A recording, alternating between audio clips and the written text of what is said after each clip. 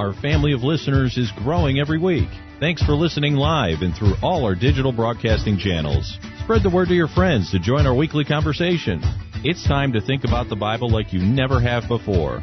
This is Christian Questions. Our website, ChristianQuestions.com. Here's Rick and Jonathan.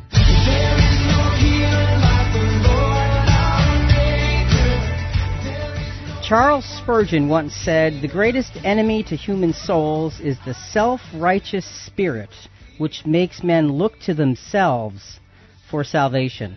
Good evening, I'm Rick, and this is not your typical Christian commentary as we look at Bible-related topics from a different perspective. And I'm Jonathan, and that different perspective has its basis in three things: godly principles, family values, honest dialogue.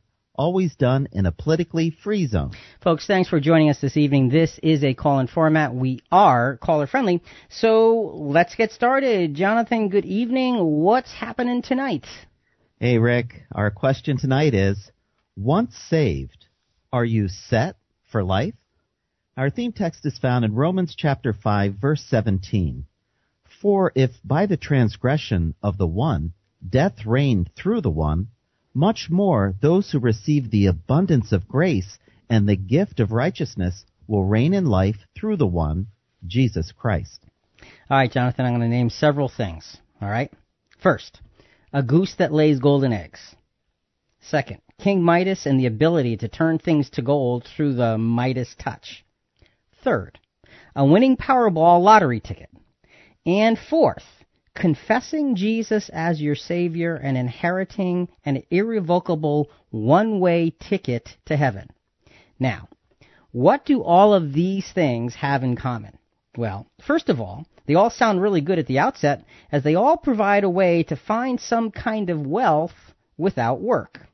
Sounds like fun, though if you know the stories of the goose and King Midas, things didn't work out so well. No, they didn't. Poor goose. Secondly, they're not all based in reality. Even Powerball, which has odds of winning placed at over 1 in 175 million, which translates into not going to happen, so don't hold your breath. Wait a minute. Did you just imply that a one-way ticket to heaven is not based in reality? Yes, I did, and no, I didn't. So, okay. You thought it was going to be easy, didn't you? I did. All right, so let's take a look at this. Once saved, are you set for life is our question. Well, to save, Rick, means to deliver. So what are we saved from? See, now, we really have to understand the answer to that question to be able to figure this whole thing out about the idea of what it means to be saved and who gets to be saved and who doesn't get to be saved and so forth. So the answer is elusive, depending on who you ask. So let's take the simplest approach that we can think of. Let's go to verses that show us the dilemma that creates the need for saving.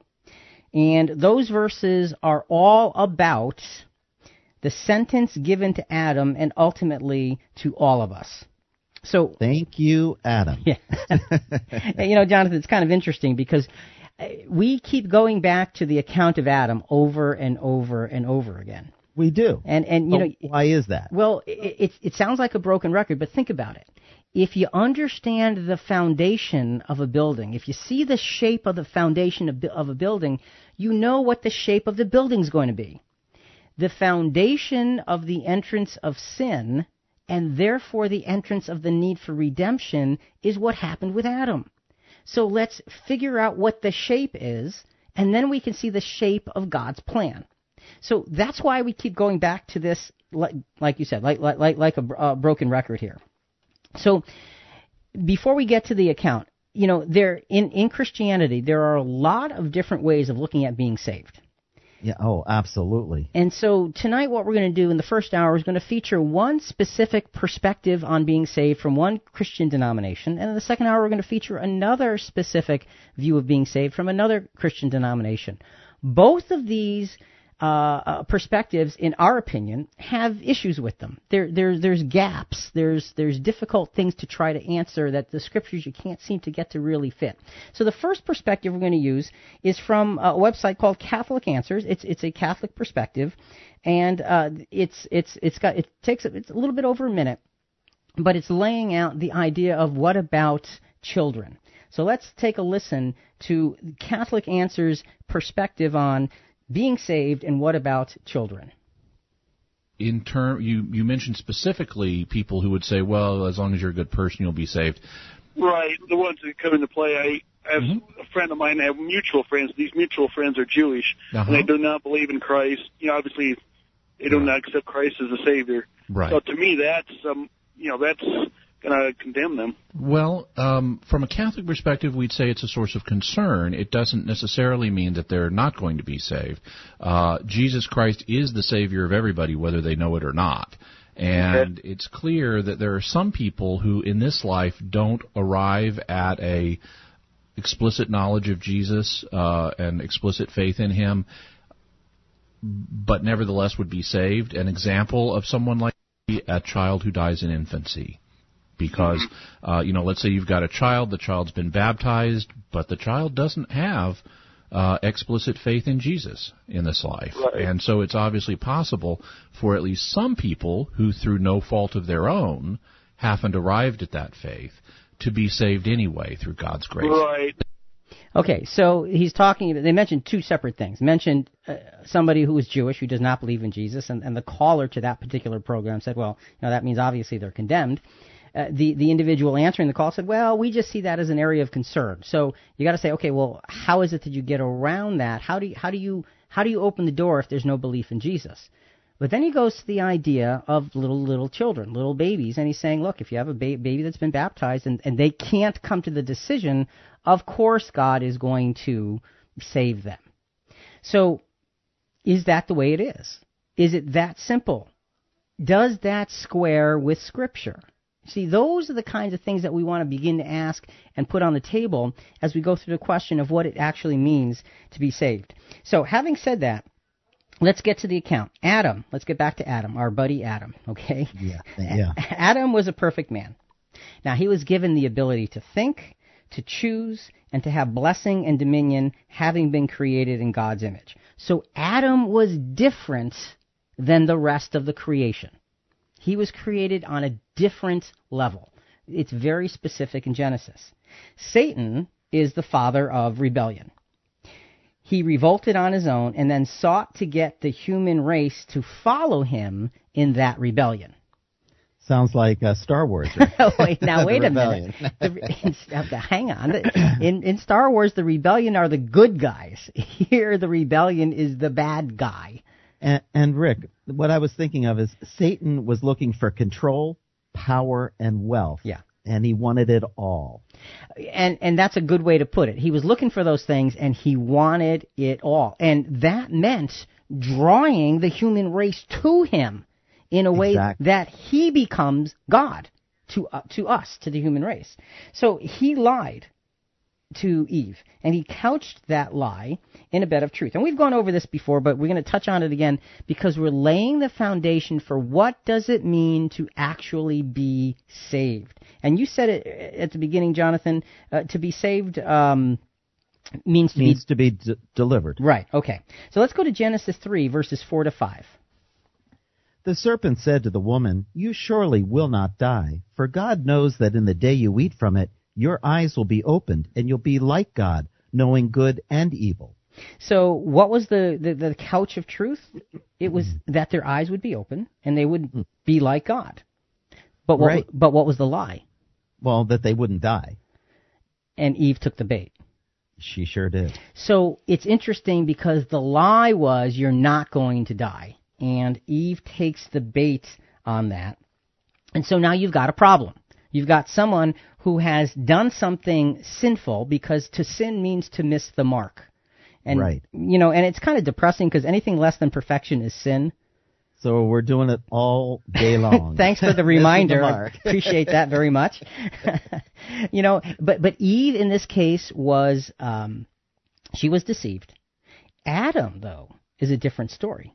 Yeah, Rick, Adam chose to disobey. Right. So he wasn't there during the deception. No. He came in afterwards, and he had the ability to look at the situation and see what had happened. and he made a choice without the coercion of Satan looking over his shoulder saying, oh, don't worry about it. Everything's going to be fine. Just trust me on this. Just trust me on this. So let's go to that Adam's choice of disobedience. Genesis chapter 3, verse 6.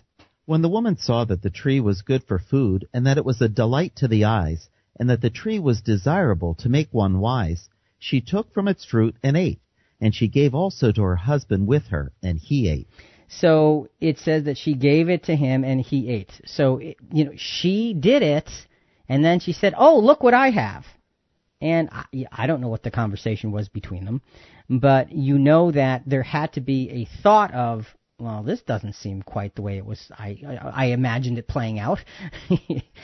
Something's not quite kosher here. But again, he moves forward. So Eve was deceived. Adam makes a choice. This represents the first conscious choice of humanity that was contrary to the will and to the way of God. This was big. It was huge. Yeah, and so we have two things so far. So we have Satan creating a rebellion. That's a big, huge thing. Oh, it is. And now we have the first conscious choice to act in a way that's contrary to the will and to the way of God. So these are two huge things. And so, again, what does this have to do with, okay, once you're saved, are you set for life?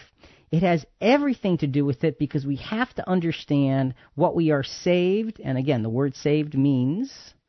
It means to deliver. Right. What are we delivered from? This account is giving us all of the things that we're delivered from. And it's not just... Typically, a typical Christian is when they have that sense of coming to Christ, they feel like, okay, I'm saved from my sins and my sins are forgiven. And that's good, right? It is good. And that's valuable. But it's not complete. Not even remotely complete. And that's why going over this is such an important place for us to start. So as we go through this, we want to get ourselves set up to put this all in order. What are the pieces that have to get put in place? We welcome all comments or questions, even if you disagree with us. Call us. We're live at 866-985-FOR-ALL. That's 866-985-4255. So we have Adam, the perfect man, given the ability to think and so forth. Adam chose disobedience. Next point is his choice led to a life of sin and an end of death. Genesis 3:17 through 19. Then to Adam he said, because you have listened to the voice of your wife and have eaten from the tree about which I commanded you, saying, you shall not eat from it, cursed is the ground because of you. Now who? Because of who? Cursed is the ground because of Adam. Right. It's not because of Satan. It's not because of Eve. It's because of Adam's choice. Okay, go ahead. In toil you will eat of it all the days of your life. Both thorns and thistles it shall grow for you, and you will eat the plants of the field. Okay. So you have fault laid clearly at the feet of Adam. And it's interesting because it says, cursed is the ground because of you. So that means if the ground itself is cursed, if the earth itself is cursed, you think, okay, then something's got to give somewhere along the line with the earth as well, right? Sure. Oh, yeah, you're right. Because you're either going to throw it away or have to bring it back. So this one little sin, I call it a one little sin, I'm being very sarcastic with that. This one little sin in the garden created utter havoc on every level imaginable in terms of following after God's plan. So the ground is cursed because of you, and that means you're going to have to work your little tail off, again, being sarcastic. Yep. And the ground is going to naturally bring forth thorns and thistles. And lots of weeds. It's going to be tough to toil. To till, and you're going to work to get that food coming up from the ground, the plants that are going to grow for you. Right. It's going to be tough to toil. I like that. You got to till and toil, and and it's terrible. It's a hard thing. This is part of what being saved really is all about, as we're going to find out as we go through the program. So let's finish the verse 19. By the sweat of your face you will eat bread till you return to the ground, because from it you were taken, for you are dust, and to dust you shall return. It's kind of interesting that it says in verse 19, by the sweat of your face you will eat bread. When Adam was created in the garden environment and given the garden to keep, there was no mention of having to, be sweating bullets to keep the garden going. No, it was peaceful and easy. It was smooth. It probably was work and probably was kind of hard work, but you're right. There was a peacefulness to it. There was a cohesiveness to it. There was joy in every moment. Yeah, because you're bringing forth what God has put there. And what God has put there is perfect for every part of your life.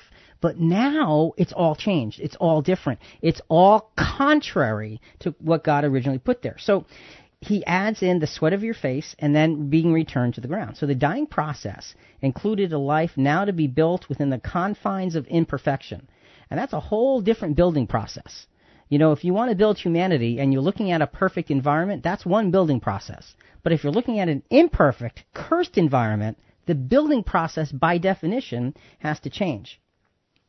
It meant toil and failure on a regular basis, so you, mankind, will return to the elements, not just your body, but you. Death is simply going back to the pre-life state. That's what's being said here. It's the absence of life. And so, Rick, does mankind need to be saved from just the absence of life, or is there more to it? Well, see, and I think that's the point of the first segment here, Jonathan, is mankind needs to be saved from much more than that. Mankind needs to be saved, first of all, from the earthly rule of Satan. Satan was creating a rebellion. In order to be able to exist and be godly, that has to be removed. We have to be delivered from that. Secondly, there was a choice to sin. And so in that choice to sin, mankind has to be able to be delivered from that choice somehow. And the result of following after Satan and the result of following after that choice is that you have the sentence of death. So there's those three things that end up having to happen in terms of the deliverance of mankind in being able to be what we call saved. So really, that's what we're talking about here as we lay the groundwork for being saved. This is Christian Questions. I'm Jonathan here with Rick. Tonight's episode is Once Saved, Are You Set for Life? Coming up, how does this saving process work? That's next.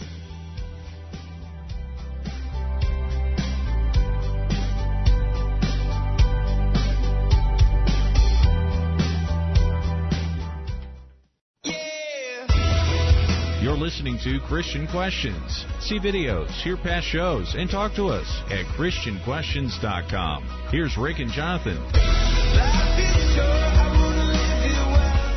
Welcome back. Tonight's episode is Once Saved, Are You Set for Life? We're live Monday evening from 8 to 10 Eastern, and that means we're on right now. Join our conversation by calling 866-985-4255. That's 866-985-FOR-ALL. Or you can message us on your app. Christian Questions, a weekly habit that's good for you. Thanks for tuning us in every Monday evening. Join our conversation any day and time at ChristianQuestions.com.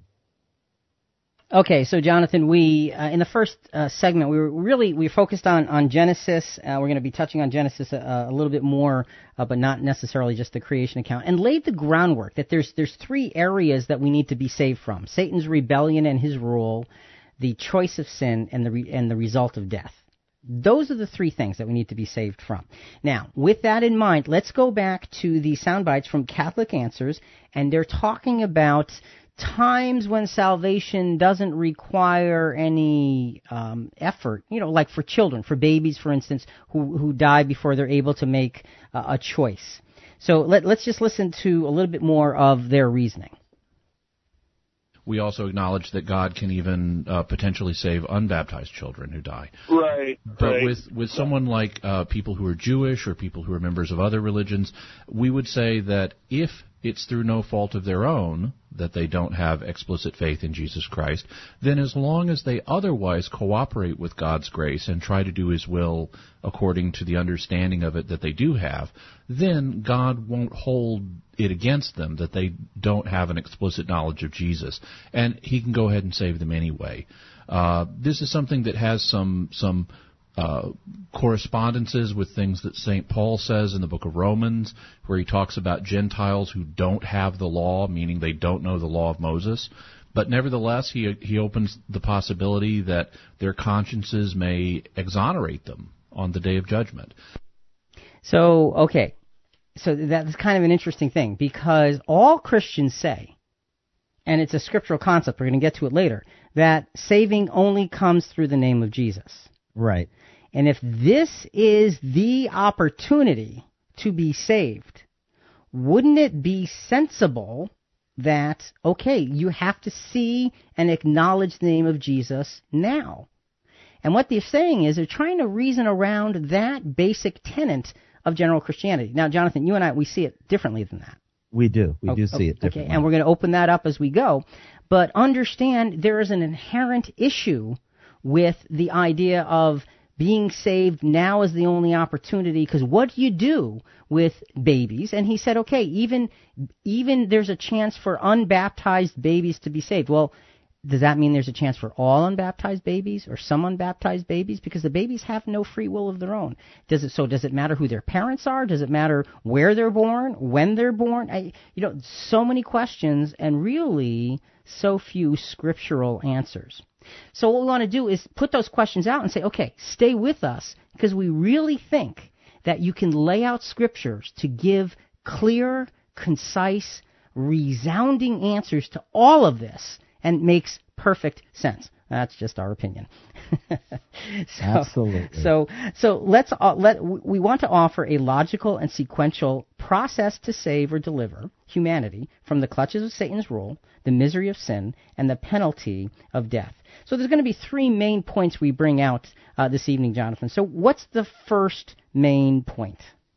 Because God is just, He would first require that there would be a just payment for the transgression. Okay, pause there for a second. He's going to require that payment be made according to justice for that sin. All right? Go ahead. Adam's life was forfeited. As a result, the lives of all his posterity would inherit that state of forfeiture. To buy back Adam would therefore accomplish buying back his posterity. That is a critical point to understand.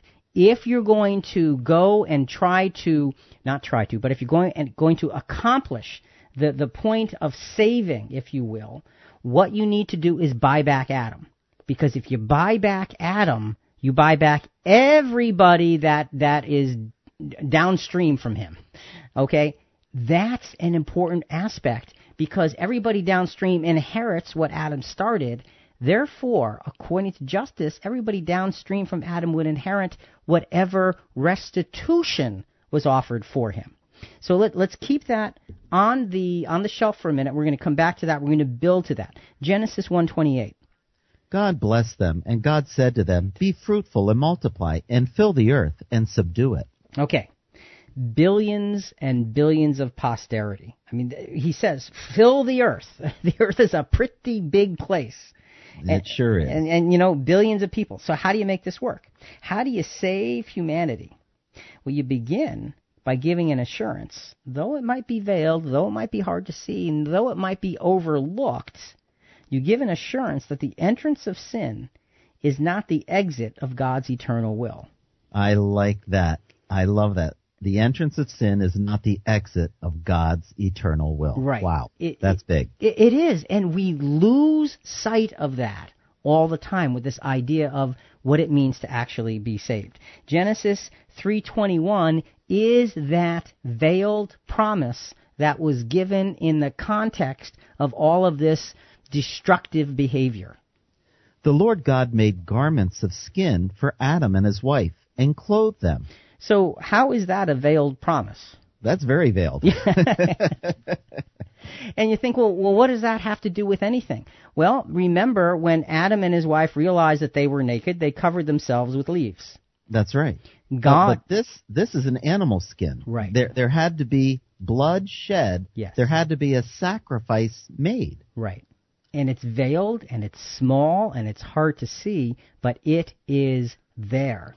God gave a little message that there's hope through the shedding of blood. There's covering of shame. There's covering of shame through the shedding of blood. That's really what this comes down to. And to me, Jonathan, that's exciting when you think about, okay, being saved means to be delivered. So, you've got to put the pieces in place. You then have to find those who are worthy of trust and form a lineage, because you got to make this veiled promise come true. Okay, right. The shedding of blood. So how else would you do it than through individuals? So you have to build a lineage, a trusted lineage through which salvation can come. Then you have to give them a law that will reveal the sinfulness of sin.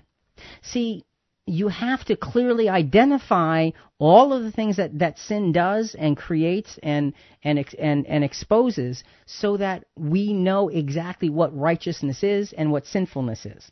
So, Rick, it seems like saving is a process. And see, again, if we understand that God had a plan right from the start to deliver, to save all of humanity, what we need to do is trace the process that He Himself put in place through the Scriptures. So we could spend the rest of the program on the building process, but we're just going to touch on a few individuals. Noah was a great example of the process of building the lineage. Genesis 6, verses 7 and 8. The Lord said, I will blot out man, whom I've created from the face of the land, from man to animals to creeping things to birds of the sky, for I am sorry that I have made them. But Noah found favor in the eyes of the Lord. Well, Rick, Noah, he put his faith into action. That's someone God, he read his heart and he knew he could use him. Yeah, and this was not just some little action either. This was not less, hey, Noah, you know what I want you to do? I want you to build a house, make it with 3 bedrooms, and then you can serve me from that house. This ark took 120 years to build. And it was a massive, massive structure. And he told him his sons would help him, but his sons weren't born yet. Yeah. It was like so long term. Right. So faith and trustworthiness were found in Noah. And see, that's a good place to start building a lineage with somebody that has faith. And from God's standpoint, they have faith in you, God, and you, God, can now trust them to carry out your will to the best of their ability. So Noah is a good individual to isolate as, okay, if you want to make that veiled promise, that blood sacrifice come true, you find a lineage that can be trusted. Noah was a good place to start that. And Rick, that reminded me, he offered a sacrifice when they finally landed on dry land. Yes, they did. He did. Blood was shed to honor God. It's interesting how that tied together. And it's not merely interesting. It is a powerful lesson of what God's plan is. It really is a powerful lesson. I'm glad you brought it up, because it didn't even dawn on me in the context of this conversation. It's a powerful lesson to say that there's an end result to all of this. And the end result is going to be very, very permanent. And we're going to get to that. So let's fast forward in time. Now let's get to Abraham. Abraham was another trustworthy, faithful individual. Genesis 12, 1-3. Now the Lord said to Abram, Go from your country into your kindred and your father's house to the land which I will show you. I will make of you a great nation, and I will bless you, and make your name great, so that you will be a blessing. I will bless those who bless you, and I will curse those who curse you. And in you all the families of the earth shall be blessed. Rick, this reminds me of Noah a little bit. Same willingness and faith, but think about the shedding of blood. He was willing to sacrifice his son, yep. But the angel stopped him. Right. But then what was provided? Yeah, a ram in the thicket. Thicket. Yeah. So again, there was sacrifice. And again, the interesting thing is Abraham, first of all, his name was Abram originally. So his name was changed. And it kind of gives you a sense of what is required of faithfulness. And he was said, hey, get up and leave your home. I'm not telling you where you're going, but I'll show you, on the way. Again, great faith. You're going to have a son. Great faith, because he's a very old man. So you see these aspects of faith coming up again and again and again, and this is all to build the structure of saving, of delivering the human race. And the structure's foundation was cast when Adam sinned, and when Satan rebelled and wanted humanity to follow, Adam sinned, and then death was proclaimed. That needed to be reconciled, and this is how God did it. And he took a long time to do it. He took a long time to get through that lineage. But Abraham was a key factor in that. He had great faith, and it says, in you, all the families of the earth will be blessed. I mean, that's an amazing thing. All the families of the earth will be blessed because of you. I mean, that's powerful stuff. Imagine being Abraham and hearing that and say, wow, that's pretty good. How does that happen? We'd love to talk to you right now. We're live. Call us at 866-985-FOR-ALL. That's 866-985-4255. Or leave us a comment at ChristianQuestions.com. So let's fast forward a little bit more further. Let's go beyond Isaac, Abraham's son. Let's go to Jacob. Jacob's name was changed to Israel. Again, another name change. Right, okay. It's kind of interesting. Genesis 49, 1 and 2, this is when Jacob is now dying. Then Jacob called his sons and said, gather around, that I may tell you what will happen to you in the days to come. Assemble and hear, O sons of Jacob. Listen to Israel, your father. All these are the 12 tribes of Israel, and this is what their father said to them when he blessed them, blessing each one of them with a suitable blessing. So it calls him Jacob and it calls him Israel in the same chapter, Genesis 49 rather, verse 1 and 2, and then to verse 28. And in verse 28, it talks about these are the 12 tribes of Israel. And of course, the 12 tribes of Israel make up the nation of Israel. So from an individual, now right. God's plan is expanding. Right. So now he's going to work through a nation rather than just an individual. Noah, Abraham, Isaac, Jacob, 12 sons, nation. So his plan for salvation is now expanding. You're creating the environment to clearly identify what sin is so you know what it is you need to be delivered from. Through the law. Right. You needed to have the law. And that brings us to the next individual, who is Moses. Let's go to Deuteronomy 18, verse 15. The Lord your God will raise up for you a prophet like me from among you, from your countrymen. You shall listen to him.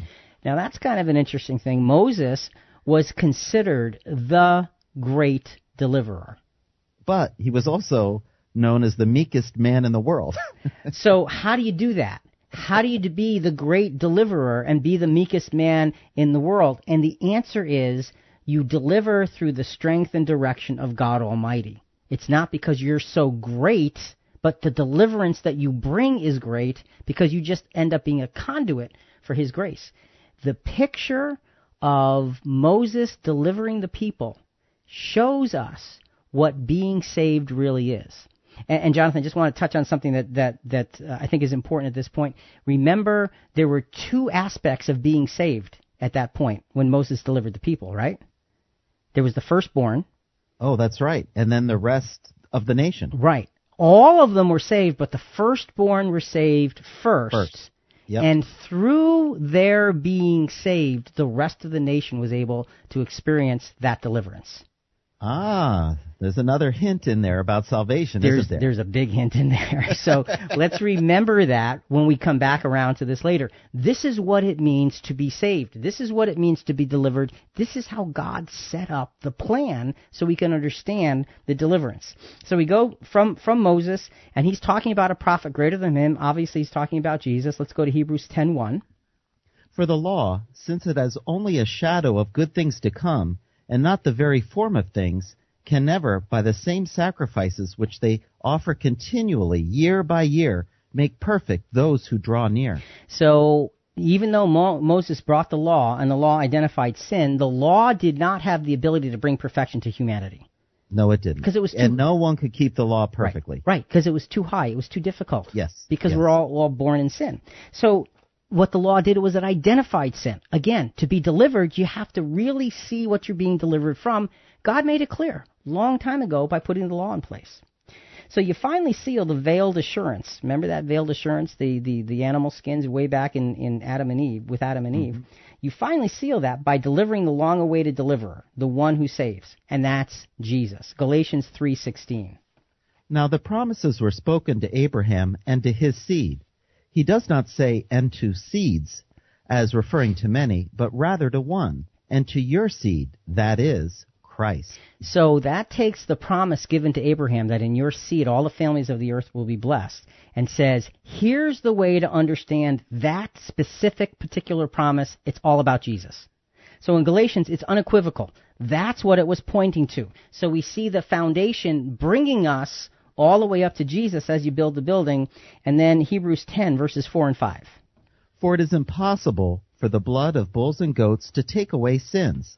Therefore, when he comes into the world, he says, sacrifice and offerings you have not desired, but a body you have prepared for me. So again, what we're seeing here is the fact that the law was there to show us models, again, of blood sacrifice, of having to give something up to get grace back from God. Jesus became the way, the tool of all of salvation, no matter who we are. That's what being delivered is about. This is Christian Questions. I'm Jonathan here with Rick. Tonight's episode is Once Saved, Are You Set for Life? Coming up, what does this long-awaited deliverer do to deliver? That's next.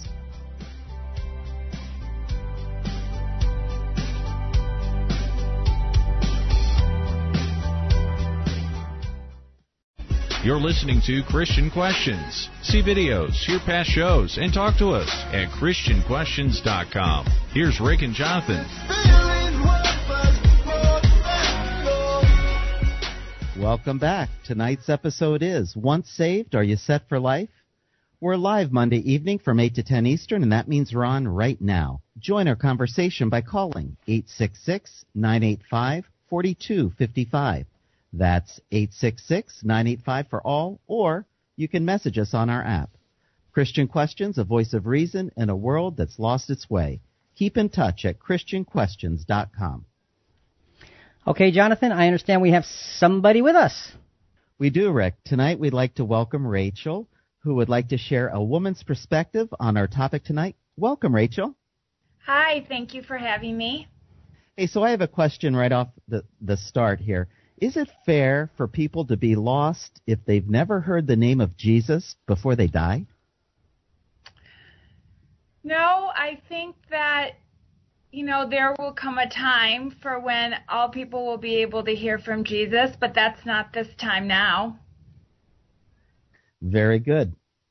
Hey, you were doing some research, which I really thought was fascinating, on Muslim and Hindu faiths. What do they believe about salvation?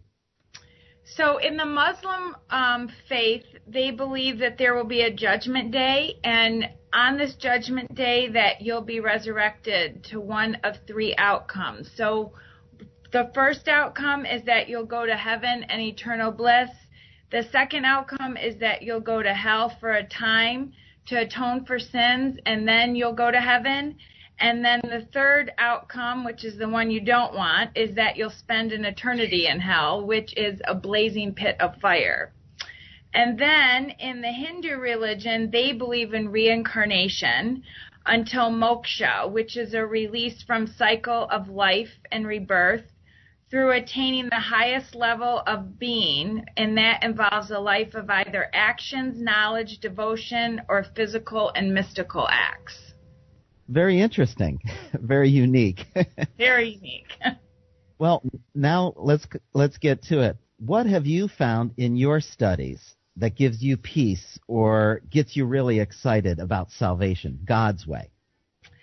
So what I think is so exciting is that, we know that Jesus died for Adam's sin, and because of this, it gives us a chance to start from scratch, but that we have to prove ourselves worthy, and we are saved by God's grace. And what this means is that he'll give us his unmerited love and favor by looking at us through Jesus' sacrifice as a ransom for all. And Paul told us that in 1 Timothy 2:6. In Revelation, Jesus says that he will grant all those who who will walk in his footsteps, an opportunity to share his throne in ruling over the earth.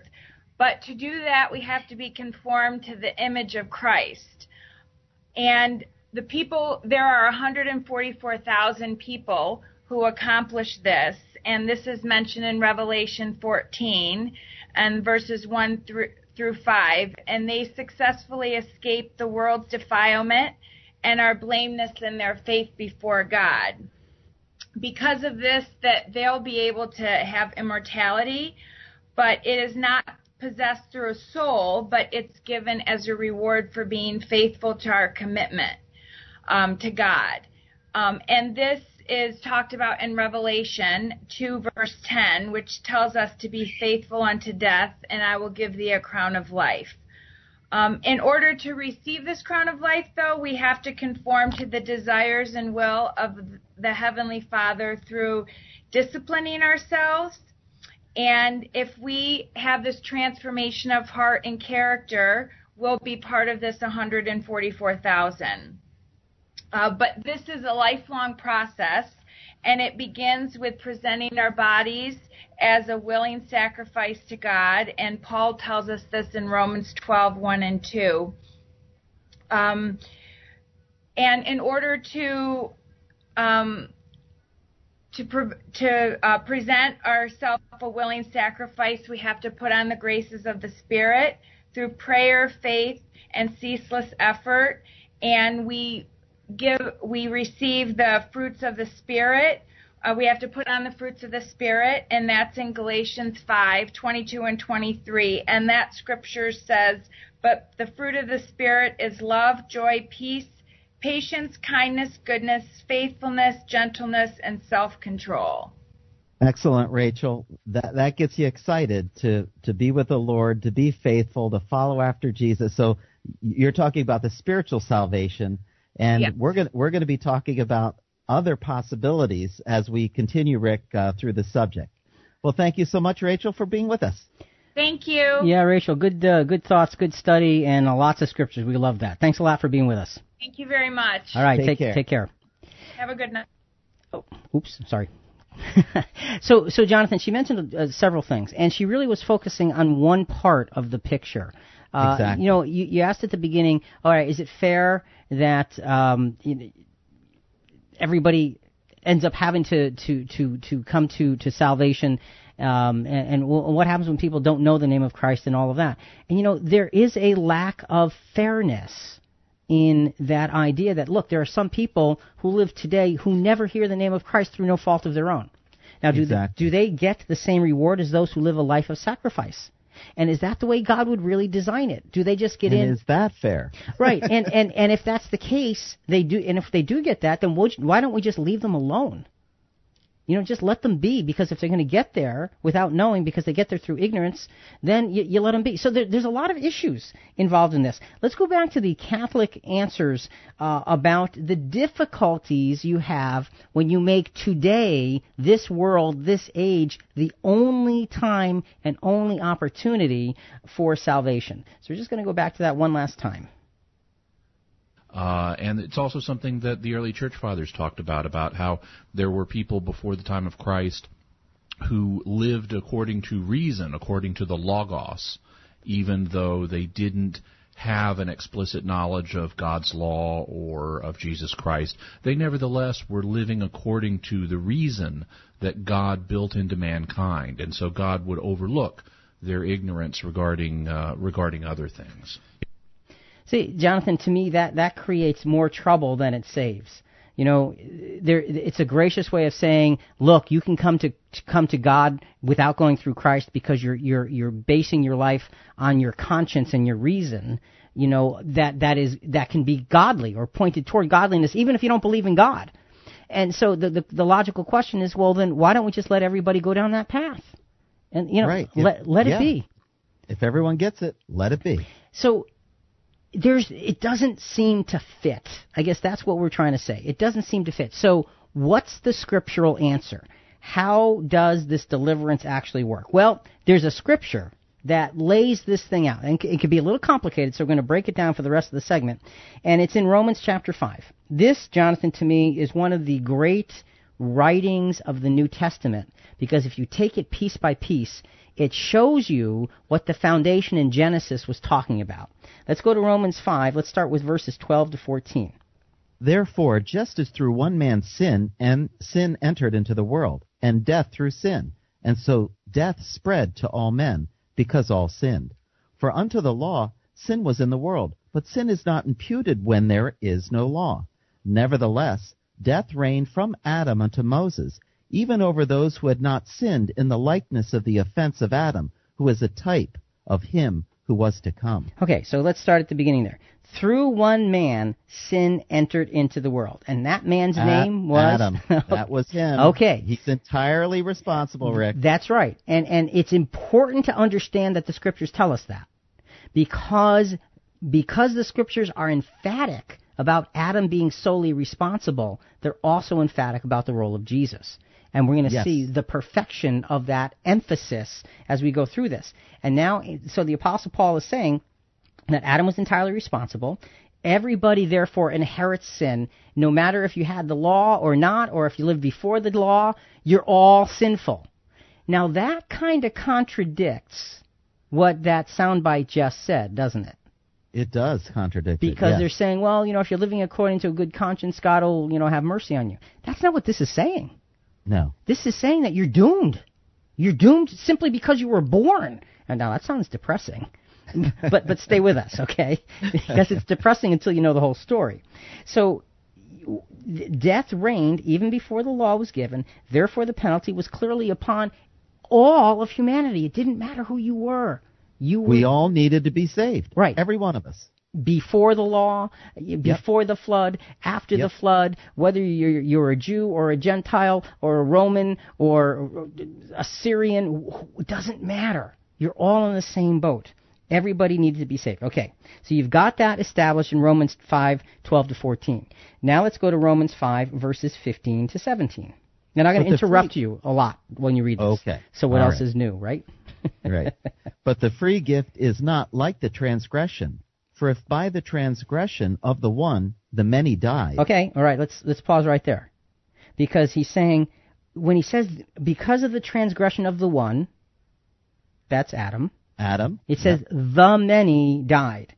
Well, that's everyone. It has to be. Because he already established that no matter who you are in the previous verses, you're doomed.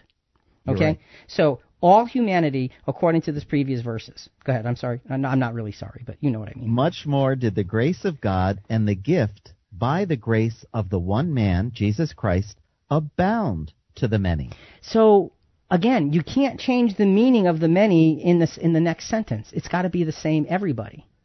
The all. Yeah. Right. Everyone. So, and this is saying that the gift of grace by one man, Jesus, was given to the many. So now, we just got through saying everybody's doomed. But now this verse says, but everybody has got the grace of Jesus' sacrifice given to them. So everybody's not doomed. Well, are they doomed or aren't they doomed? Which is it? And the answer is both. And it's a little more complicated than that even. So you've got the many, meaning everybody, and the context clearly tells us that. Okay, so let's go a little further. The deliverer is said to be delivering all of the human race, not just a few faithful souls. Now it's interesting because Rachel in her comments was talking about just a few who end up being very, very faithful. That's right. But here it's saying the grace of God is for the many, the multitudes. So it's a very, very different picture. Having made the ransom for all point abundantly clear now, the apostle is going to now develop the focus and help us to understand the pieces of being saved or the pieces of being delivered. Go ahead. This is verses 16 and 17 of Romans 5.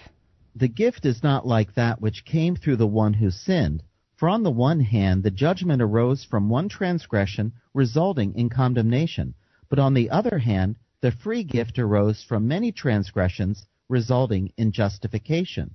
For if by the transgression of the one, death reigned through the one. Okay, again, who did death reign over? Everyone, Rick. Okay, so it's still talking about everyone. All right? The one transgression created transgressions resulting in condemnation. And then it says, on the other hand, the one gift arose out of those many transgressions, and it results in justification. And see, that's a key, because to be justified means to be made right in God's sight. And Jonathan, if you're made right in God's sight, it means you're no longer wrong in His sight. Exactly. And how do you get made right? It's through Jesus. And you got to have that part. So let's continue. Much more, those who receive the abundance of grace and the gift of righteousness will reign in life through the one, Jesus Christ. Aha.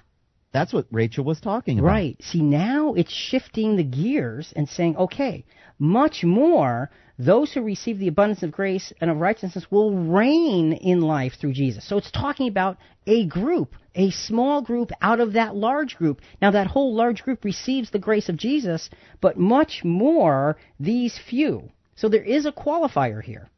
And it says they will reign. Reign. That's huge. And if you reign, that means that you have subjects. So what is reign over? Right. So where do those subjects come from? See, all of this is going to be answered once we get into the second hour. So you've got this qualifier applying to the called out ones. Much more they receive this abundant grace and will reign in life through the one, Jesus Christ.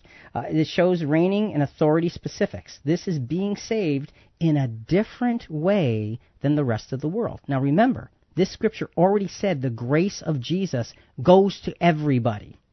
All right? But here, this is saying these individuals accept it in a different way. We'll develop more on this in the second hour. Romans 5, let's go to verses 18 to 21, and again, I'm going to interrupt you frequently. So then, as through one transgression there resulted condemnation to all men, even so through one act of righteousness there resulted justification of life to all men. All right, now see, this is kind of interesting, because he kept talking about the many. You know, and you could kind of argue that, okay, the many could mean just a lot of people.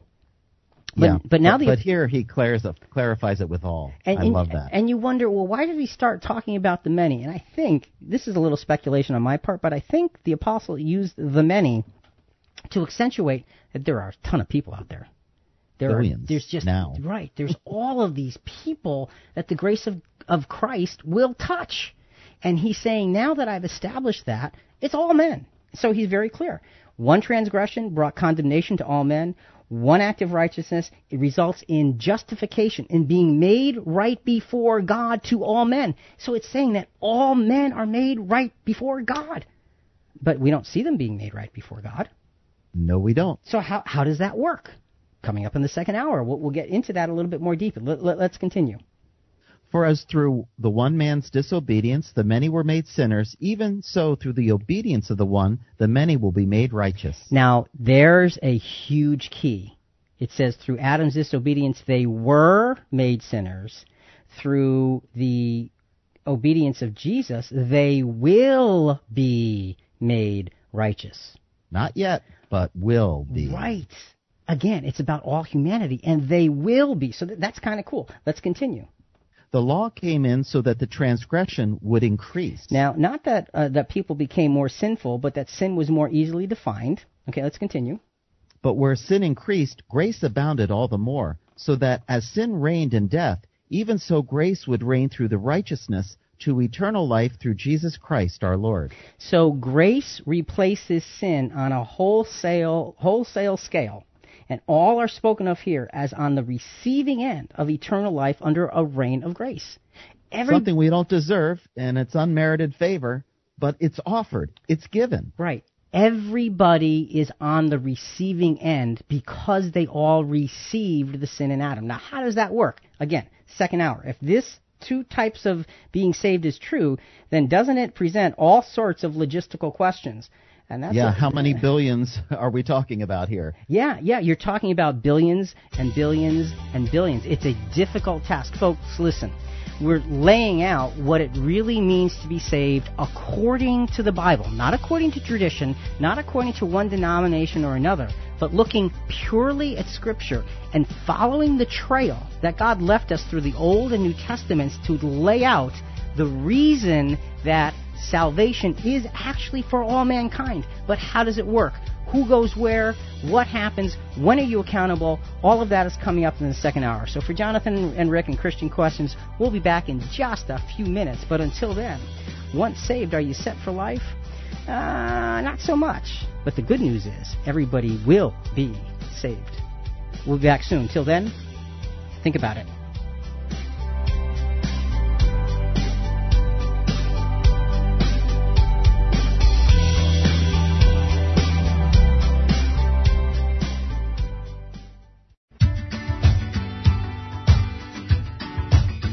Our family of listeners is growing every week.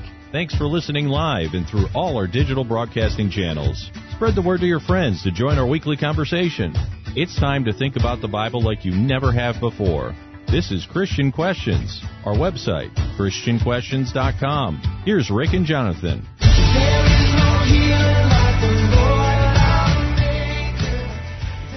Tony Robbins once said, "Only those who have learned the power of sincere and selfless contribution experience life's deepest joy, true fulfillment." Good evening, everyone. Welcome back. I'm Rick, and this is not your typical Christian commentary as we look at Bible-related topics from a very different perspective. And Jonathan, what is the subject on the table this evening? Well, Rick, the question is, once saved, are you set for life? And our theme text is found in Romans chapter 5, verse 17. For if by the transgression of the one death reigned through the one, much more those who receive the abundance of grace and the gift of righteousness will reign in life through the one, Jesus Christ. And that's a verse that we just read in the last segment. And we're talking about the concept of being saved. And to be saved means to be delivered. And it's interesting. Trish, who's our call screener, she's my wife, she came into the room during the break and says, "Okay, so what's the question? Once saved, are you set for life?" She says, "Well, how come you're not answering the question?" And that's a good point. And let's put that on the table. Once saved, are you set for life? The answer, we believe, truly is no. Once you are saved, once the gift of the grace of Jesus has been given to you, that's when the work begins, no matter who you are. No matter who you are. So why do we say that? Stay with us for this hour. We're going to try and put that all in perspective. And again, Jonathan, we're trying to do that by putting a logical and sequential process to save or to deliver humanity from the clutches of Satan's rule, the misery of sin, and the penalty of death. Remember, there's those three things we have to be saved from, delivered from: Satan, sin, and the consequence, death. That's what Jesus did in all three of those things. And there was one basic point that we made. There's 3 points altogether in the process, the logical process that God laid out. So the first point from the first hour, Jonathan, why don't you just go over that again for us? Because God is just, he would first require that there be a just payment for the transgression. Adam's life was forfeited, and as a result, the lives of all his posterity would inherit that state of forfeiture. So buy back Adam would therefore accomplish buying back his posterity. Okay, that is absolutely key. The scriptures lay out that it was, and you said it, it's all Adam's fault. It is. It is. And, you know, we're emphatic on that because the scriptures are emphatic on that. And because it's all Adam's fault, you buy him back. And when you buy him back, you buy back everybody else. And that, Jonathan, that's something that Christianity just seems to miss. So we talked about some of the explanation and what we think are issues from a Catholic perspective on being saved in the first hour. In the second hour, we're going to go to the born-again Christian perspective on being saved, because again, there are, depending on what denomination of born-again Christian you are, there are, we think, several issues with trying to work it all into being saved right here, right now.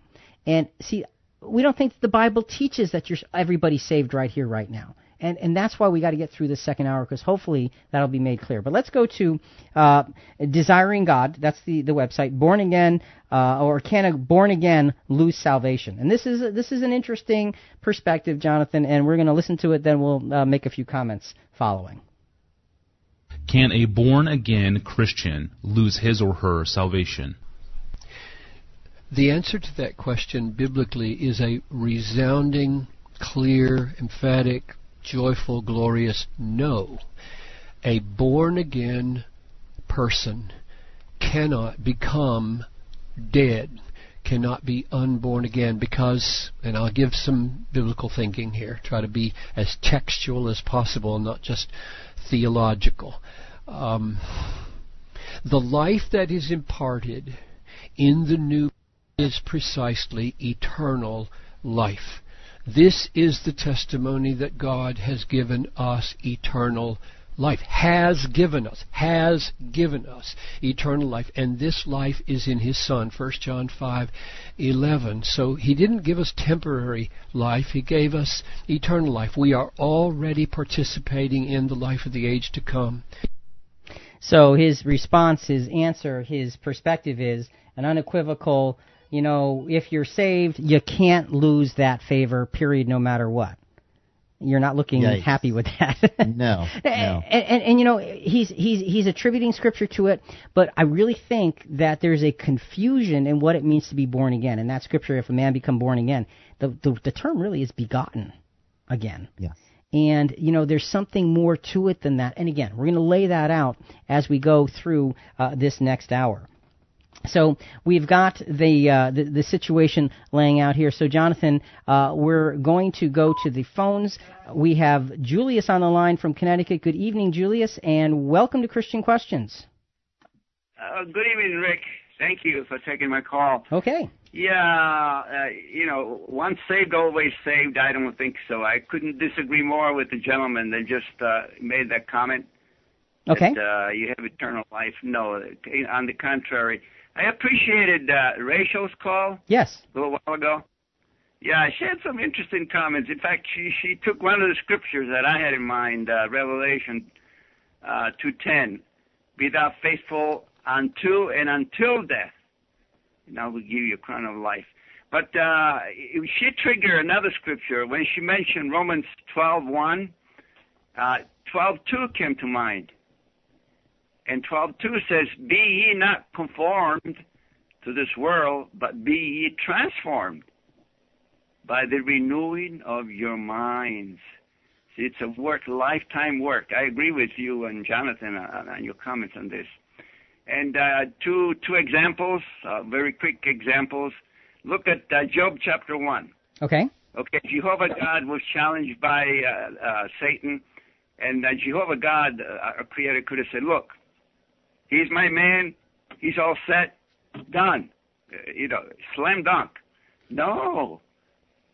He let the poor Job be tested for 40 years until he was, he was accepted and until he was proven faithful beyond the shadow of a doubt. And another classic example, Rick and Jonathan, I like Acts chapter 9, Saul of Tarsus. Okay. When he was converted, the noonday sun struck him blind, remember? Mm-hmm. And so that's it. He's in. No. His work had only begun. Saul of Tarsus, he became Paul. And then in 1 Corinthians chapter 9, verses 25, 26, 27, thereabout, Paul says, I got to be careful. I could fail too. There you go. So the answer is it's a lifetime work to be proven worthy, to be have eternal life given by our Creator and the Lord Jesus. Thank you. Thanks, Julius. We appreciate it. Take care. Good night. Take care. Jonathan, Julius brought out a great point there. The Apostle Paul himself said he had to be careful lest I myself become a castaway. Now look, if anybody would have had it from the beginning, it would have been somebody like the Apostle Paul. For sure. With all he did, showing his faithfulness for years. Right. But he said, I have to be on edge and be faithful and be sacrificial through everything. So, Julius, great thoughts and scriptures and examples along the lines of, no, once you're saved, you're not set for life. Once you've been given the grace of God through Jesus, that's when the work begins. So the question is, when does the work begin for everybody? If you're a called out Christian, the work begins right here, right now. So the second point, Jonathan, remember you said the first point was God's just, There had to be a just payment for the transgression. You buy back Adam, you buy back his posterity. The second point is what? Based on the ransom price that buys back Adam, and therefore his posterity, you have to build a delivery and educational system for all those billions to be truly informed and led through the process of redemption. This system is most logically made up of people who are not only trained, but are truly trustworthy for such work. Such people of character are found in every walk of life. See, now this is interesting because in the first hour we were talking about building a lineage of faith and trustworthiness to get to the ransom price. Now, after the ransom price, you have to build another lineage, not a physical generational lineage, but a lineage of people who come under the authority of Jesus, who are able to do the work of bringing the whole world back, because there's a lot of them.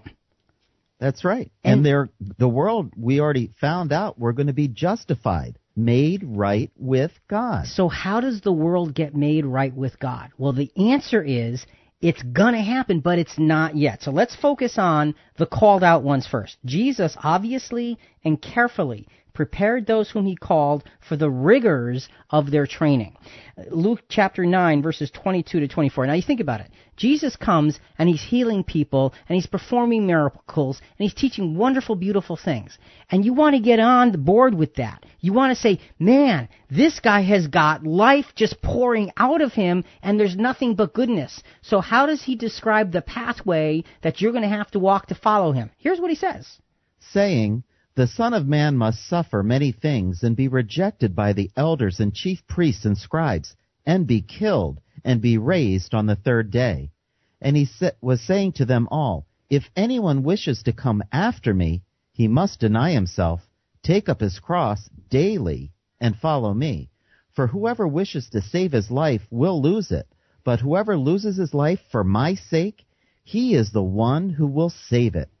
You know, it's kind of interesting that when you say, deny yourself, take up your cross, and follow me, those three things kind of in a way counteract the three things we're being saved for. Satan took rule. You have to follow Jesus, not Satan. Deny yourself. You have to choose to be obedient and not sinful. And then take up your cross. That is being obedient unto death because the penalty was death. Wow, that is a neat parallel. It is. It's really cool. I mean, look, Jesus is brilliant. Just face the fact. He's just brilliant. So for the Christian, being saved is a presently active endeavor. It's work, which is entirely built upon the grace of God through the sacrifice of Jesus and requires our focus, our attention, and our sacrifice. Just like Julius told us. Right. And the Apostle Paul was an amazing example. It's work, and it's hard work, and it's continual work, and it's going to be work until it's over. Now, can just anyone line up as a true footstep follower of Jesus? No. Well, you're pretty emphatic about that. Why would you say that? Oh, because of John 6:41 through 44. Okay, which says? Therefore the Jews were grumbling about him because he said, I am the bread that came down out of heaven. They were saying, is this not Jesus, the son of Joseph, whose father and mother we know? How does he now say, I have come down out of heaven? Jesus answered and said to them, do not grumble among yourselves. No one can come to me unless the Father who sent me draws him, and I will raise him up on the last day. So that really limits things at this moment, doesn't it? After all of the verses we talked about in the last hour that talk about everybody being given the grace of Jesus, this is saying the only ones who can follow me are the ones who are drawn by God himself. Right. So that, Again, that's a whole seriously different perspective. So participation in this present act of being saved is by invitation only. So if you're not invited, you don't count. Now that sounds pretty harsh. It does. But didn't God throughout this whole plan from the beginning make choice after choice because he read the hearts of those he needed to do the job, from Noah to Abraham to Jacob, Moses, and on?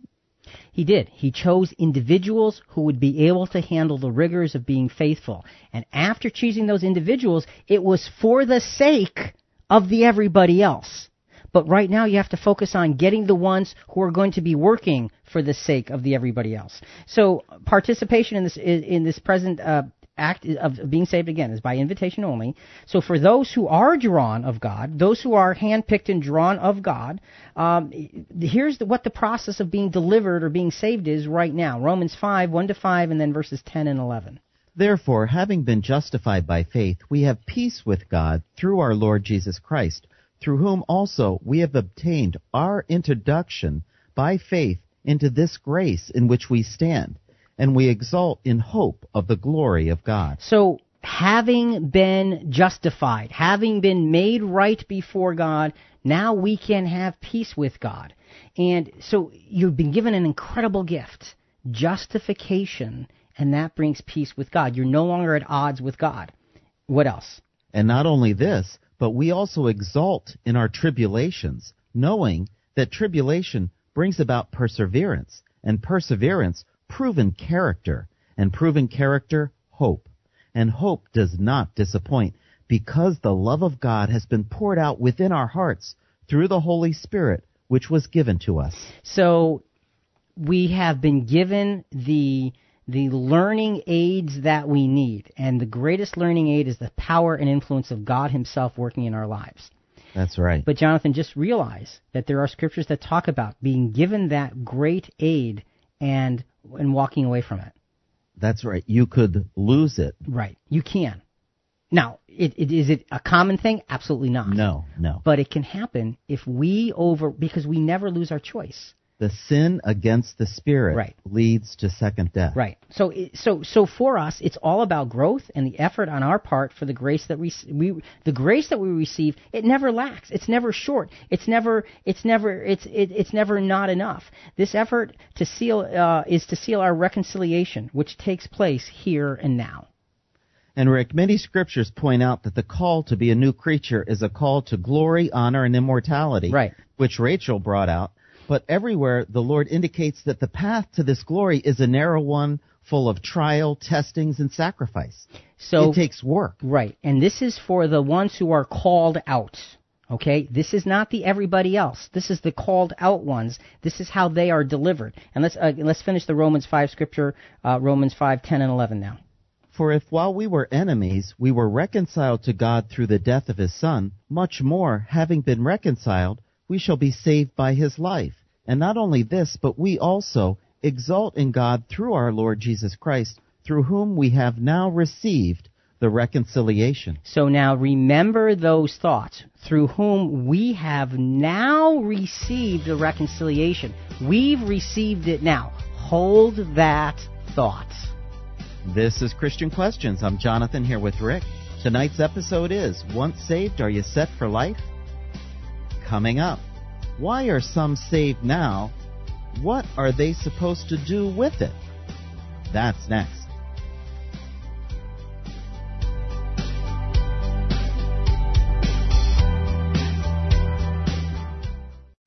You're listening to Christian Questions. See videos, hear past shows, and talk to us at ChristianQuestions.com. Here's Rick and Jonathan.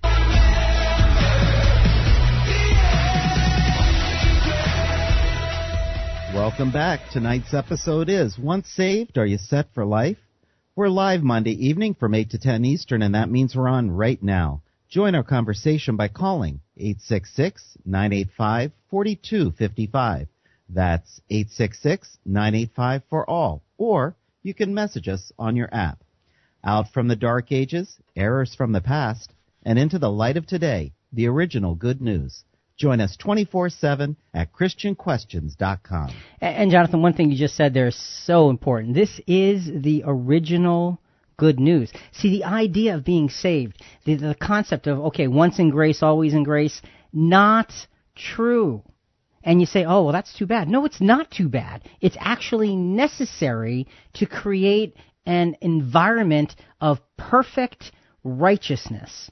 And right now, it's focused on those who are called out according to his purpose. Those who by invitation only are following after Jesus, they are given a very great and mighty reward based on a life of sacrifice and a life of faithfulness. And there's only a few, really, honestly, according to Scripture. So we've been saved. We've been reconciled. We talked about that in the last segment. We pass this ministry onto the world. Now, we know that because the Scriptures tell us that's what we're supposed to do. The question is, when does that happen? And we'll get to that in a second. 2 Corinthians 5:17-19. Therefore, if anyone is in Christ, he is a new creature. The old things passed away. Behold, new things have come. Now all these things are from God, who reconciled us to himself through Christ, and gave us the ministry of reconciliation, namely, that God was in Christ reconciling the world to himself, not counting their trespasses against them, and he has committed to us the word of reconciliation. So now this is kind of interesting, because we're saying, okay, now's the time for those who are called out to prove themselves, right? Absolutely. And here in this verse it says that God was in Christ reconciling the world to himself, not counting their trespasses against them. Well, how is that possible? And you look at that and you say, well, it can't possibly be applied right here and right now. Because the world is so far off, God is not just saying, oh, well, they're going to be okay anyway, don't worry, I'm just going to give them a free pass. That's not a present application. And we're going to see that scripturally in just a moment. So, how is it that we pass this reconciliation opportunity onto the world? Well, those who belong to Christ are, the Scriptures say, a people for his name, as well as a royal priesthood. And this begins to help us understand the when of the saving of the everybody else. Let's go to 1 Peter 2:9. But you are a chosen generation, a royal priesthood, an holy nation, a peculiar people, that you shall show forth the praises of him who hath called you out of darkness into his marvelous light. You are a chosen generation, a royal priesthood, a holy nation, a peculiar people. And you say, okay, those are the names that are given to true Christianity. You're chosen, royal, holy, and you are peculiar, by the way. I'm told that all the time. Yeah, well, that's a good thing. That's a good thing. As long as you're peculiar in a godly way, exactly. I say all for it, man. But see, these and why are we called those four different things? That we should show forth the praises of him who's called us out of darkness. We should be letting our light shine to all of those around us as we strive to be faithful. Now, letting your light shine doesn't necessarily mean that you stop everybody on the street corner and preach to them, that you stop working at work and you preach the gospel. No, it doesn't. It means living a life of great integrity, of great honesty, of great righteousness, and speak words when they're appropriate to be spoken. But there can be a powerful message spoken by the way you live. I'm reminded of my dad. He passed away a couple of years ago. He used to work at a big manufacturing plant, and it was a union shop, and so they had certain quotas, and if you got the quota fulfilled, you could just sort of take it easy.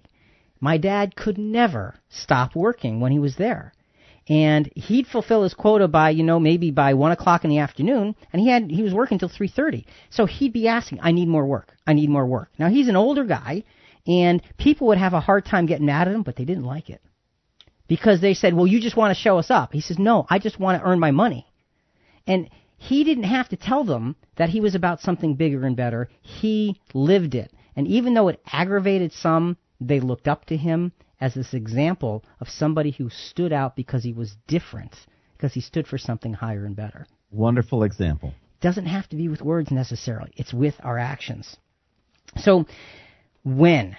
They're called out and be saved to be a priesthood for the rest of the world, to show them the way. But does the rest of the world want to go? No. No. That doesn't mean, though, that they're not miserable. Well. But, and Jonathan, this next scripture, okay, and I'm going to go out on a limb with this, and, stay with me, because I'm going to say something, and you're going to say, Rick, where are you going now? But this is Romans 8:19-21. This next scripture reminds me of this last election for president. And I'll explain this in a second, okay? Boy. Romans 8:19-21. For the anxious longing of the creation waits eagerly for the revealing of the sons of God. Okay, now that's not the part about the presidency, but think about this. It says the creation is waiting eagerly to see who the sons of God are. And we know that as part of the return of Jesus, he comes. Part of his second presence is having his whole faithful church with him. So verse 20. For the creation was subjected to futility, not willingly, but because of him who subjected it in hope. So the creation was subjected to futility. The creation is longing, is waiting, is looking for deliverance. Now this last election, you either like the results or you don't like the results. Either way, people are looking for some kind of hope and some kind of answer. For half of America, they got their hope and they got their answer. For the other half of America, they got doom and gloom. Either way, they're looking and they're banking on if only this would have happened, or wow, this did happen. Well, the bottom line is, if Mr. Trump is going to be our next president, and I will tell you flat out that he is not going to be the answer to America's woes. If Mrs. Clinton was elected president, I would tell you flat out, she is not going to be the answer to America's woes. Because what the world waits for is goodness, is hope, and that doesn't come from imperfect humanity. What the world needs now is Jesus. Verse 21. That the creation itself also will be set free from its slavery to corruption into the freedom of the glory of the children of God. Set free from the slavery to corruption. And when you say slavery to corruption, don't you think of politics? I'm serious. And again, this is not a political program. We don't want political phone calls, so if you call about politics, we're not going to put you on the air. The point is, we are looking for something, and oftentimes we look through the political system to give us our answer. What this is saying is there is only corruption there. True deliverance comes in an entirely different way. It's through Jesus and through his family. It's through the church, the true church. The called out ones that were faithful. Right. So in the world's misery, they're looking for deliverance, and they're really needing God's help, but they don't even know it. They're hoping for this and hoping for that. Once revealed, the followers of Jesus will then be able to help them, help the world to be saved, help the world to be delivered. So the world's deliverance, therefore, is not a present activity. It's a future activity. Yes. So what we see is the present activity is the shaping, the forming, and the developing of those few true Christians who really do follow in the footsteps of Jesus. The future is for the rest of the world. Having said that, let's go back to Desiring God, the website or the YouTube channel Desiring God.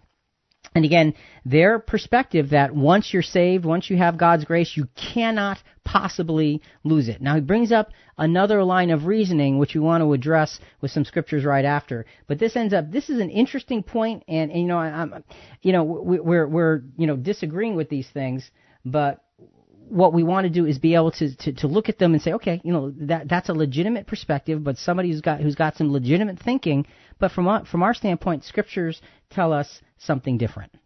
The kind of call that Paul is talking about there is the call of Lazarus by Jesus from the grave. Lazarus, I know you're dead. Now come out. And the call creates the life. And that's what happened to everybody who's a Christian.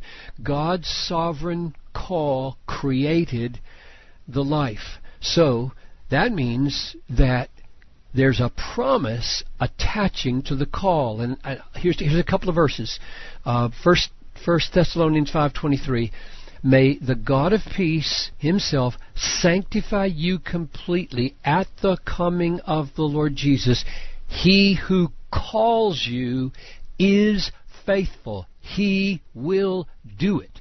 So the logic there is, if you've been called, God is faithful. You will be kept for the last day. Well, God is faithful, but we may not be. And I think that's one of the flaws in that reasoning. And we'll get to the Lazarus part in a moment. To our live listeners right now, we'd love to hear your feedback, questions, or comments. Call us at 866-985-4255. That's 866-985-4ALL. You can also leave us a voicemail 24/7 or leave us a comment at ChristianQuestions.com. And the voicemail would be at our normal call-in number, which is 866-985-4255. So voicemail 24/7. If you'd like to leave us a message, we'd love to hear from you. So Jonathan, he talks about in that particular, it's John Piper, I believe, speaking. He's talking about the call of Lazarus from the grave is exemplifying the call to life from which there is no death. Well, the interesting thing is Lazarus died. He did indeed. Okay, and I think that represents actually something different. Let's get to that by getting to the third major point of how the plan of God logically and sequentially works. Remember, the second point was, okay, you've got to develop the people who are going to be able to develop the billions of people, and that's through the true faithful followers of Christ. What's the third point? So the ransom is paid. The trained and trustworthy are in place now. The restoration can begin. The restoration takes the broken race of humanity and helps them learn to embrace the rule of God on a restored earth by having to answer for their own evil thoughts, words, and deeds, and showing them how to choose eternal life through obedience. So logically, once you get all of the royal priesthood, the chosen generation, the peculiar people, all in place, now you can start working on the everybody else, because now you've got the team together that's going to help to reconcile them, because that's what the Scripture said. We're given the ministry of reconciliation. Once we're complete as the body of Christ, now we get to go to work. What do we do? Well, when does it happen? First of all, the saving becomes apparent to those of the world being saved. They're going to know. I promise you, Jonathan, the world is going to know when this is going to change. They will? Yeah. There's a scripture that makes it pretty straightforward and plain. Let's read John 5:28 and 29. Do not marvel at this, for an hour is coming in which all who are in their tombs will hear his voice and will come forth, those who did the good deeds to a resurrection of life, and those who committed the evil deeds to a resurrection of judgment. Now, the word judgment there, you got to be careful, because the King James actually says damnation. Which is a poor translation. That's a bad translation. The word judgment actually means trial. So those who have done good deeds to a resurrection of life, that would be the followers of Jesus. Now, is it because they themselves were good? No, it's because they sacrificed to try and do the will of God and fell down 1,000 times in their lives and just got back up again and asked for forgiveness and tried again to do the will of Christ. That's the difference. They did the good deeds because God took the will for the deed in that situation. And here, those who've done evil deeds, that would be the everybody else. The world. Resurrection of trial. The world will know that they have been given the grace of God through the sacrifice of Jesus when they wake up from the dead. Nothing like being raised from the dead to get someone's attention. Yeah, hello. I mean, what am I doing here? What happened? Jesus paid the price for you. Well, what am I supposed to do with that? Let me show you. I mean, there's nothing like being raised from the dead to get somebody's attention. It's just a simple, straightforward way that God has put his plan into place so it can actually happen. Now, why are we so sure that the being saved comes in two stages? Because there are several scriptures. We're only going to touch on a couple, but there are several scriptures that tell us this very, very plainly. 1 Timothy 4:10 is one of those scriptures. For therefore we both labor and suffer reproach, because we trust in the living God, who is the Savior of all men, especially of those that believe. All right. That's kind of interesting. The Savior of all men, but especially of those that believe. Now, how can you be the Savior of all men, but especially of a few? Well, if you remember at the end of the first hour, we were in Romans, Romans chapter 5. And we were talking about everybody being able to receive the grace of the ransom of Jesus. Mm-hmm. But it said, but those who more abundantly receive it now will reign, especially of those who believe.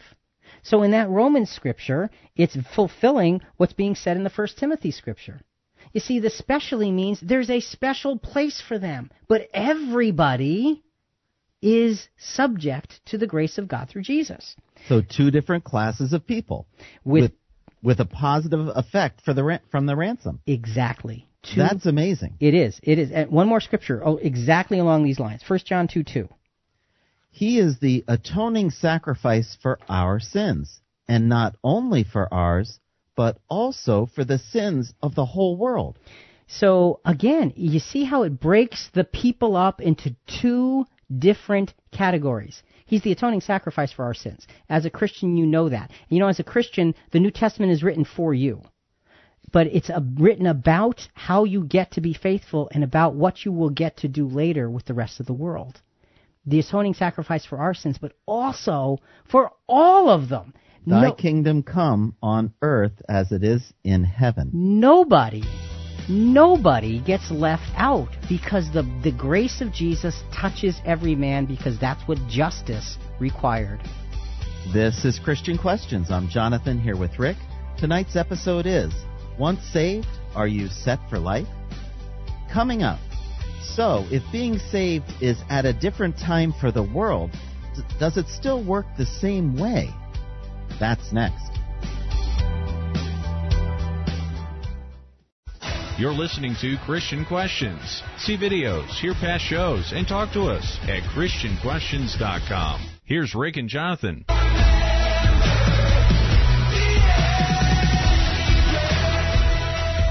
Welcome back. Tonight's episode is, Once Saved, Are You Set for Life? We're live Monday evening from 8 to 10 Eastern, and that means we're on right now. Join our conversation by calling 866-985-4255. That's 866-985-for-all, or you can message us on your app.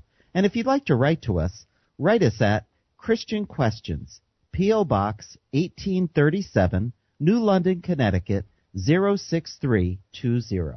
So, Jonathan, as we go through this question, once saved, are you set for life? We keep saying no. The answer is no, you're not. That's when the work begins. Because being delivered simply means having the grace of the ransom of Jesus applied to you.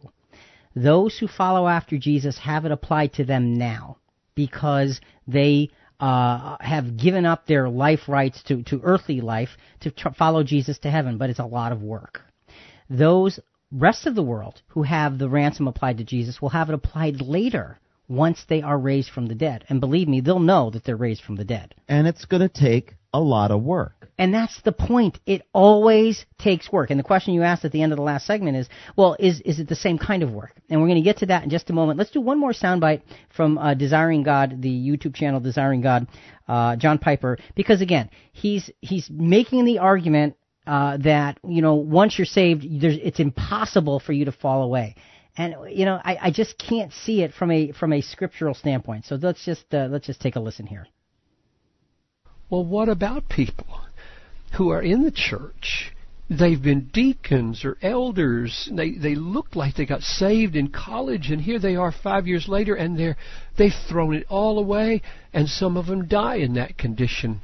What about them? And I think there are two key verses that people should think about long and hard. And one is 1 John 2:19.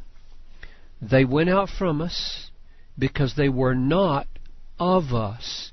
For if they had been of us, they would have continued with us. But they went out, that it may become plain that they were not all of us. And of us in that verse surely means born again with us, grafted into Christ with us, and they weren't. They looked like they were. They said some of the right things. They had tasted of the powers of the age to come, but they were not born of God. So, he's saying, well, they've had all those things, but if you have tasted of the power of God, you have been given the Spirit of God. There's no other way to be able to taste it. And Hebrews 4 verses 4 to 6 or 6 verses 4 to 6. I'm sorry, goes into that in great detail. So, go ahead. You look at it. Well, I was thinking of the travesty. Christians that believe you have to be saved are horrified for their family and friends that don't believe in Jesus. I mean, after all the scriptures we've read, is that a justified attitude? You know, and I'm glad you used the word travesty, because that's exactly what it is. When you think about it and you see how the plan has allowances for everybody else. There are allowances because the grace of the ransom of Jesus, Romans 5 told us unequivocally, touches every man. And we know that they will be touched by it, that it will be applied to them after they are raised from the dead, as Jesus said in John 5:28 and 29. So no, it's not according to Scripture, Jonathan. Now, according to tradition, that's a different story. But according to Scripture, that is not a justifiable concern. It's not according to Scripture. So salvation for anyone at any time must come through the name of Jesus. You got to realize that it has to be through the name of Jesus. And all of the talk about, well, what about those born before Jesus? Okay, we have an answer for that. What about babies? We have an answer for that too. All right, and the answer is Acts 4, 10 to 12, first of all, and then we'll get to further details on that. Let it be known to all of you and to all the people of Israel that by the name of Jesus Christ the Nazarene, whom you crucified, whom God raised from the dead, by this name, this man stands here before you in good health. And there is salvation in no one else, for there is no other name under heaven that has been given among men by which we must be saved. So the idea that people before Christ could have somehow come upon the meaning of the name of Christ doesn't hold water according to the Scripture. And Rick, think about the humbling it will be for the natural Israel to be resurrected and realizing that he was the Messiah. Yeah, right. They'll quickly rejoice and honor and praise God and worship, but they will be humbled at first. And think how humbling it will be for the world who have looked for their salvation in their political figures and in their agendas and all of that, to realize that none of what we could do could save us. What saved us is the name of Jesus, the one we laughed at, the one we ridiculed, the one we said, oh, those people are pretty stupid to believe in that fairy tale and that fantasy. And yet you're brought back to life because of Jesus. Think of the humility that'll have to come with that. That's amazing, yeah. And that's where the work begins. You know, the account of Mars Hill, when the Apostle Paul went to Mars Hill and was preaching, he was preaching to a very, very pagan audience. If we look at this account, his preaching to this pagan audience, it's actually a template of the future process that all men will be saved by. So the template says, first of all, they're going to have to realize their lack. Paul, in preaching at Mars Hill, brought that up at the beginning of his discourse, if you will. Acts 17. We're going to do 22 to 31, but right now we'll do 22 and 23. So Paul stood in the midst of the Areopagus and said, Men of Athens, I observe that you are very religious in all respects. For while I was passing through and examining the objects of your worship, I also found an altar with this inscription, To an unknown God. Therefore, what you worship in ignorance, this I proclaim to you. This is a beautiful way to lay out the template, because the Apostle Paul doesn't say, and forgive my bluntness, doesn't say, Men of Athens, you're all a bunch of idiots. No, he didn't. He doesn't say that. He doesn't say, you're worshiping pieces of rock, for goodness sakes. There's no life. There's no salvation. There's no anything. Will you please wake up? He doesn't say that. What he says is, I see that you're religious. I see that you're looking for hope. I see that you're looking to be dedicated to something. And I also see that you want to make sure you got everything covered, so there's an image to the unknown God. Let me show you who this unknown God is. He is so subtle and so beautifully finding their attention so he can show them. And Jonathan, I believe in the resurrection, that's the way it's going to work.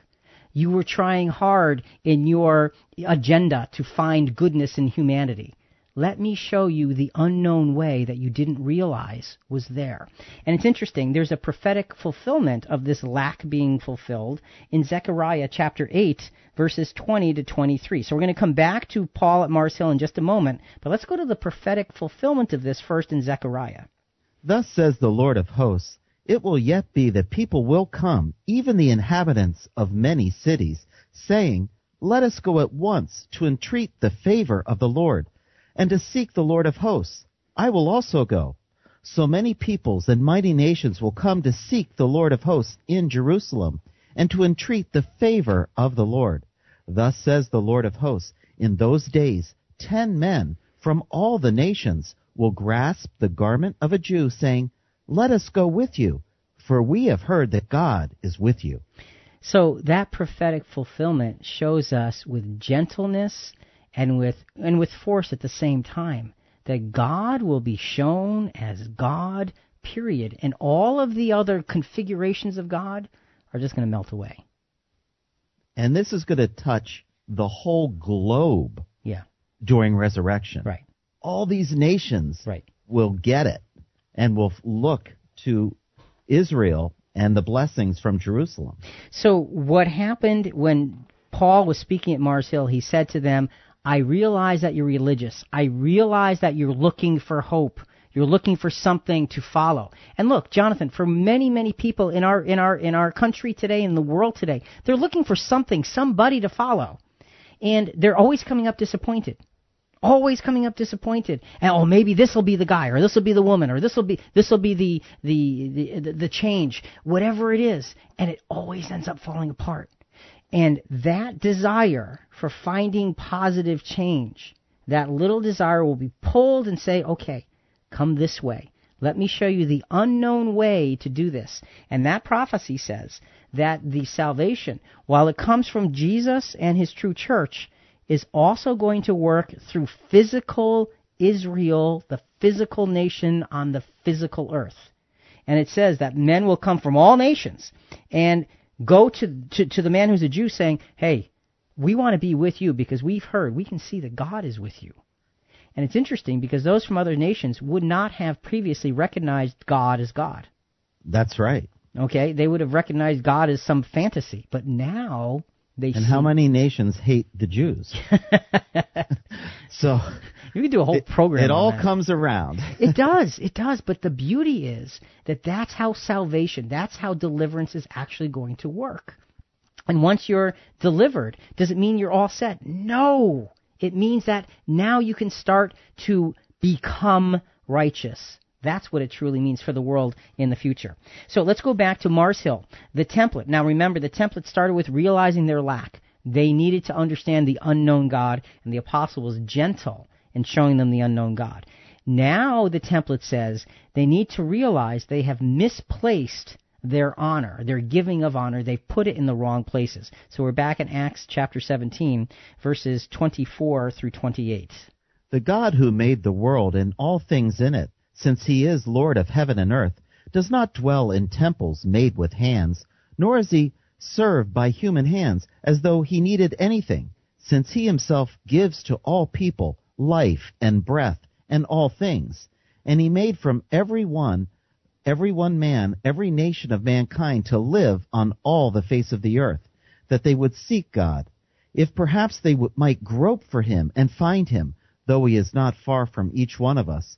For in him we live and move and exist, as even some of our own poets have said, for we also are his children. So he not only is showing them through their idolatry how to find the true God, he's also using their own poets to remind them that there's something bigger than all of the things that you've thought about, all of the things that you've talked about, all of the things that you've invested your time and effort into following.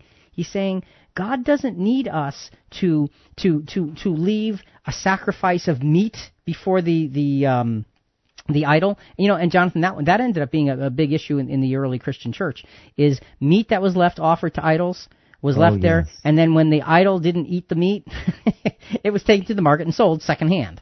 Right. And it's cheaper.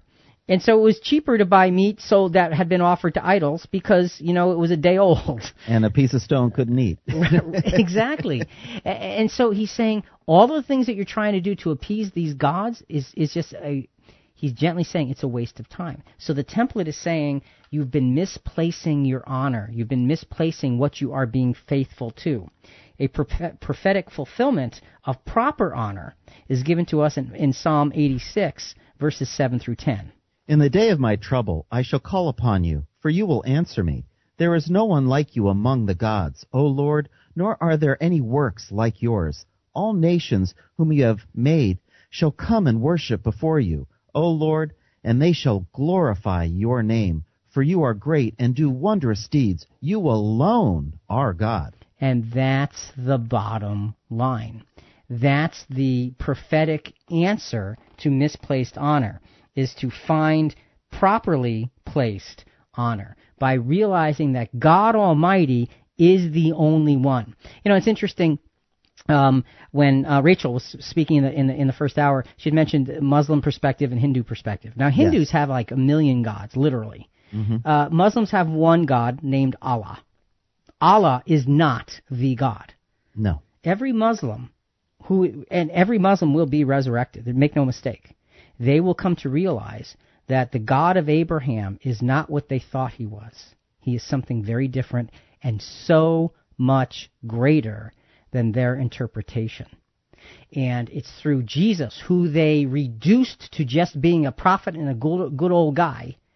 They're going to realize that it was through Jesus, not through Muhammad or anybody or anything else, but through Jesus that they actually have life. What a beautiful thing and a great learning path that they're going to have to take. So once you are given that grace, doesn't mean the job is over. It means the job is just beginning. Let's go back now. So the template in Mars Hill, you had to realize your lack. You had to realize that you were misplacing honor. And then the template says at the Mars Hill, in the Acts 17, now verses 29 to 31, now here's where you are saved. Being then the children of God, we ought not to think that the divine nature is like gold or silver or stone, an image formed by the art and thought of men. Therefore, having overlooked the times of ignorance, God is now declaring to men that all people everywhere should repent, because he has fixed a day in which he will judge the world in righteousness through a man whom he has appointed, having furnished proof to all men by raising him from the dead. Now, it's interesting, by raising him from the dead. He's not talking about Lazarus. He's talking about Jesus. Right. And he's saying that God has fixed a day. Now, when he says that, he's not saying that it's going to be tomorrow or next week or next month. He's fixed a day in which he will judge the world in righteousness. And not a 24-hour day. Right. It's a time period. Right. As the scriptures plainly tell us, the day to the Lord is 1,000 years. So once saved, you are set not for life, but you are set to now begin on the path of life.